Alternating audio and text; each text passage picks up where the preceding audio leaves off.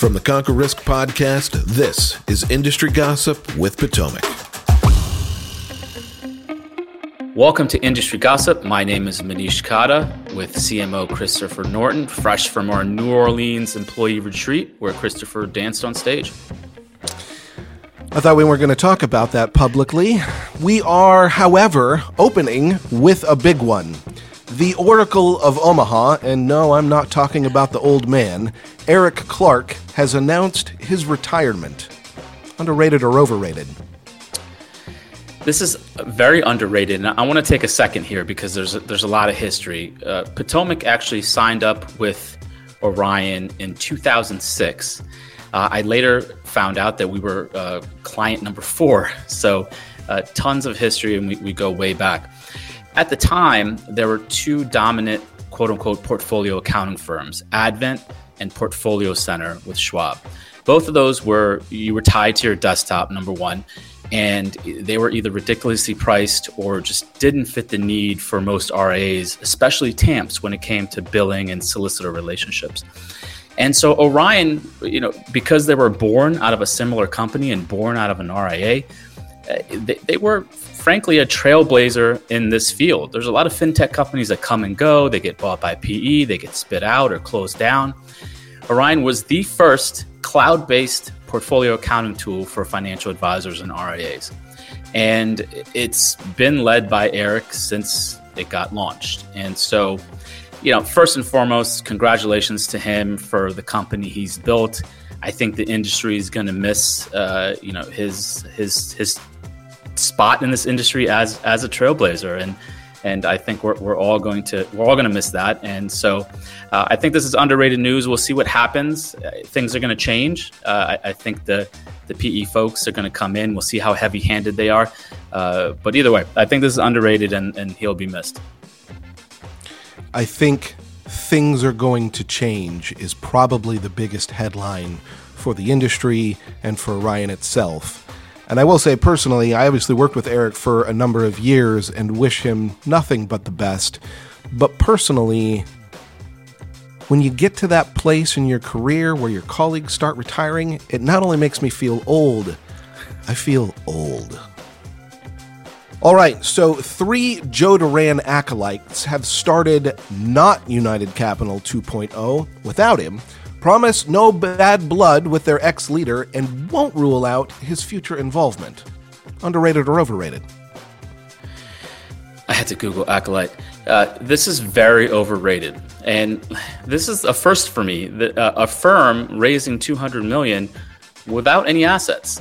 Essentially, this PE firm, Crestview Capital, I think, is coming in, handing these guys $200 million to go out and purchase firms. Now, the experts in the article claim that they're going to buy $8 billion worth of RIAs.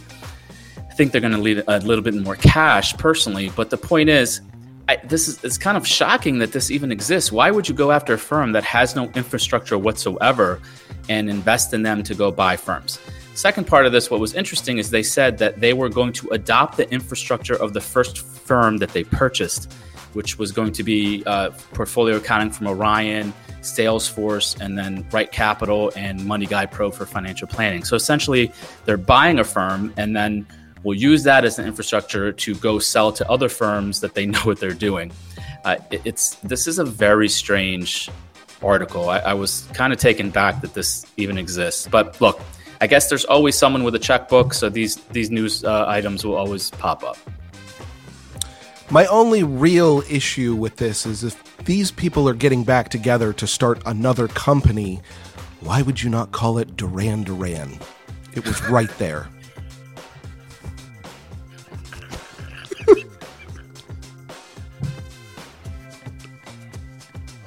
All right, Envestnet has announced they will roll out RIA custody by 2024, disputing Bernie Clark's lean Schwab profit math by boldly predicting 15 basis point margins. Underrated or overrated? I think this is underrated. We had talked about this in a previous episode of Industry Gossip, where this seems to be a natural progression for Envestnet and really large TAMPs. You're seeing this weird phenomena take place where these companies are starting to morph into the same thing. Custodians are making TAMP software is going after custodians, broker-dealers might do a little bit of both. And so it's like the Spider-Man meme at this point where everyone is pointing at each other, trying to go after each other's revenue. And so I'm not surprised by this. I think that in some cases, the BD clearing firms like Pershing and NFS should be a little bit worried. But at the same time, the real question is, if you're an advisor with, let's say, Cetera, and you're on Envestnet and you're with Pershing, why would you move to another custodian but still stay at the same place? Like, what is actually going to be the carrot? Are they going to incentivize? What's the SEC going to think if you're moving custodians just because someone's giving you an extra couple of basis points? I don't know how this is all going to play out and how they're actually going to get people to use FNZ. But I think it's very smart of them, since they can't really launch their own custodian. They can, but it's going to be a lot of work to partner, split revenues with them, and continually drive business to that shop. I think it's underrated. I think it's something that's going to be big in our industry, and other firms like Orion might follow suit in terms of getting into custody. We'll see. It'll definitely be interesting over the next couple of years. My favorite quote from the article was Bernie Clark saying Envestnet is going to be in the custody business. It's really hard to be in the custody business. Are we resorting to scaring people away because things are hard? I guess so.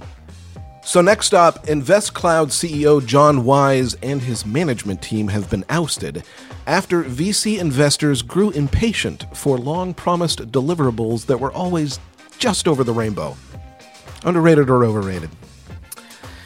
This is overrated, and here's why. This is a classic example of a firm backed by a lot of private equity that goes out and buys all these different parts and has no idea how to put them together. Secondly, actually has no idea how this business runs. They were dubbed in this article the Envestnet killer. Let me tell you something. You're not killing Envestnet unless you have distribution and BD agreements. They had none of this, so they decided to go out and put all these parts together that don't mix well. And then the PE gets mad when the existing C-suite members can't grow a firm that's like a Frankenstein of an RIA firm. How many times on this show are we going to have these fintech nerds who open up a company and then have no idea how to actually execute it because they don't understand the RIA business? And I've seen this over and over where large asset management and fintech firms, they launch, they have all this hoopla and press, but without distribution, you're not growing shit. Bottom line.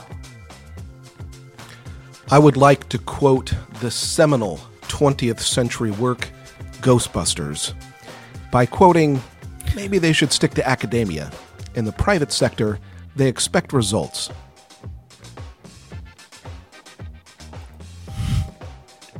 Where do you get this shit? Well, the long-awaited rebrand finally arrived, with Riskalyze becoming Nitrogen and creating the industry-first growth platform. Underrated or overrated? This is properly rated, and we violated every term that we agreed on in terms of never taking calls from industry CEOs. Aaron Klein reached out and he wanted to explain to us about the rebrand and you know the thought process behind it. And it was helpful actually to take that call because we still have the same opinion, but I think we better understand the reasoning from them. And I'm going to tee it off to you after I say this one thing. As the CMO and a branding expert and the branding expert at Potomac, your thoughts carry a lot more weight here than me. One of the things that I was always concerned about was that and this is a compliment to them, the Riskalyze brand was so good. You knew what Riskalyze was about. They had a great logo and branding, and through great conferences, it seemed to work really well, which maybe is the reason why they were pigeonholed for whatever reason. So I don't know. I can go on and on, but what do you have to say? We could argue this forever. The reality is they did it, and now that they've done it, they've got to make the most of it. And I think they're off to a pretty good start.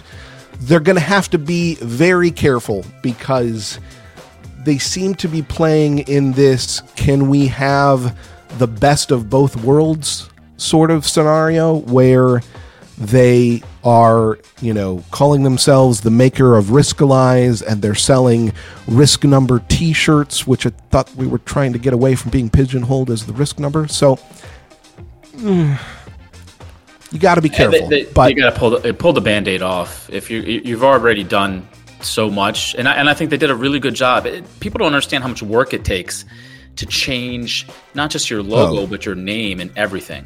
And everything, and then be able to do it in a way where you pull the curtain back, you manage to keep it a secret, you manage to put on a great launch announcement event, and get everybody talking about you. Because, most of what I had to say I wrote in a blog that we'll link to here, but the one piece I'll pull out of that is a quote from Mad Men, which is, if you don't like what people are saying, change the conversation. And that's what they've managed to do. So I wish them all the best. Yeah, absolutely. Well, that will do it for this episode of Industry Gossip. For all of us here at Potomac, I'm Johnny Bravo, along with Indian Fellowship of the Rings. We'll see you back next time. Potomac Fund Management is an SEC-registered investment advisor. This information is prepared for general information only and should not be considered as individual investment advice, nor as a solicitation to buy or offer to sell any security. This material does not constitute any representation as to the suitability or appropriateness of any investment advisory program or security. Please visit our disclosure page, potomacfund.com/disclosures, for more information. Potomac does not make any representation or warranties as to the accuracy, timeliness, suitability, completeness, or relevance of any information prepared by any unaffiliated third party, whether linked to the Potomac website or incorporated herein, and takes no responsibility for any of this information.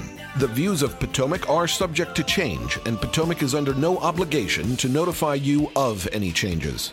Different types of investments involve varying degrees of risk, and there can be no assurance that the future performance of any specific investment or investment strategy will be profitable or equal to any historical performance level.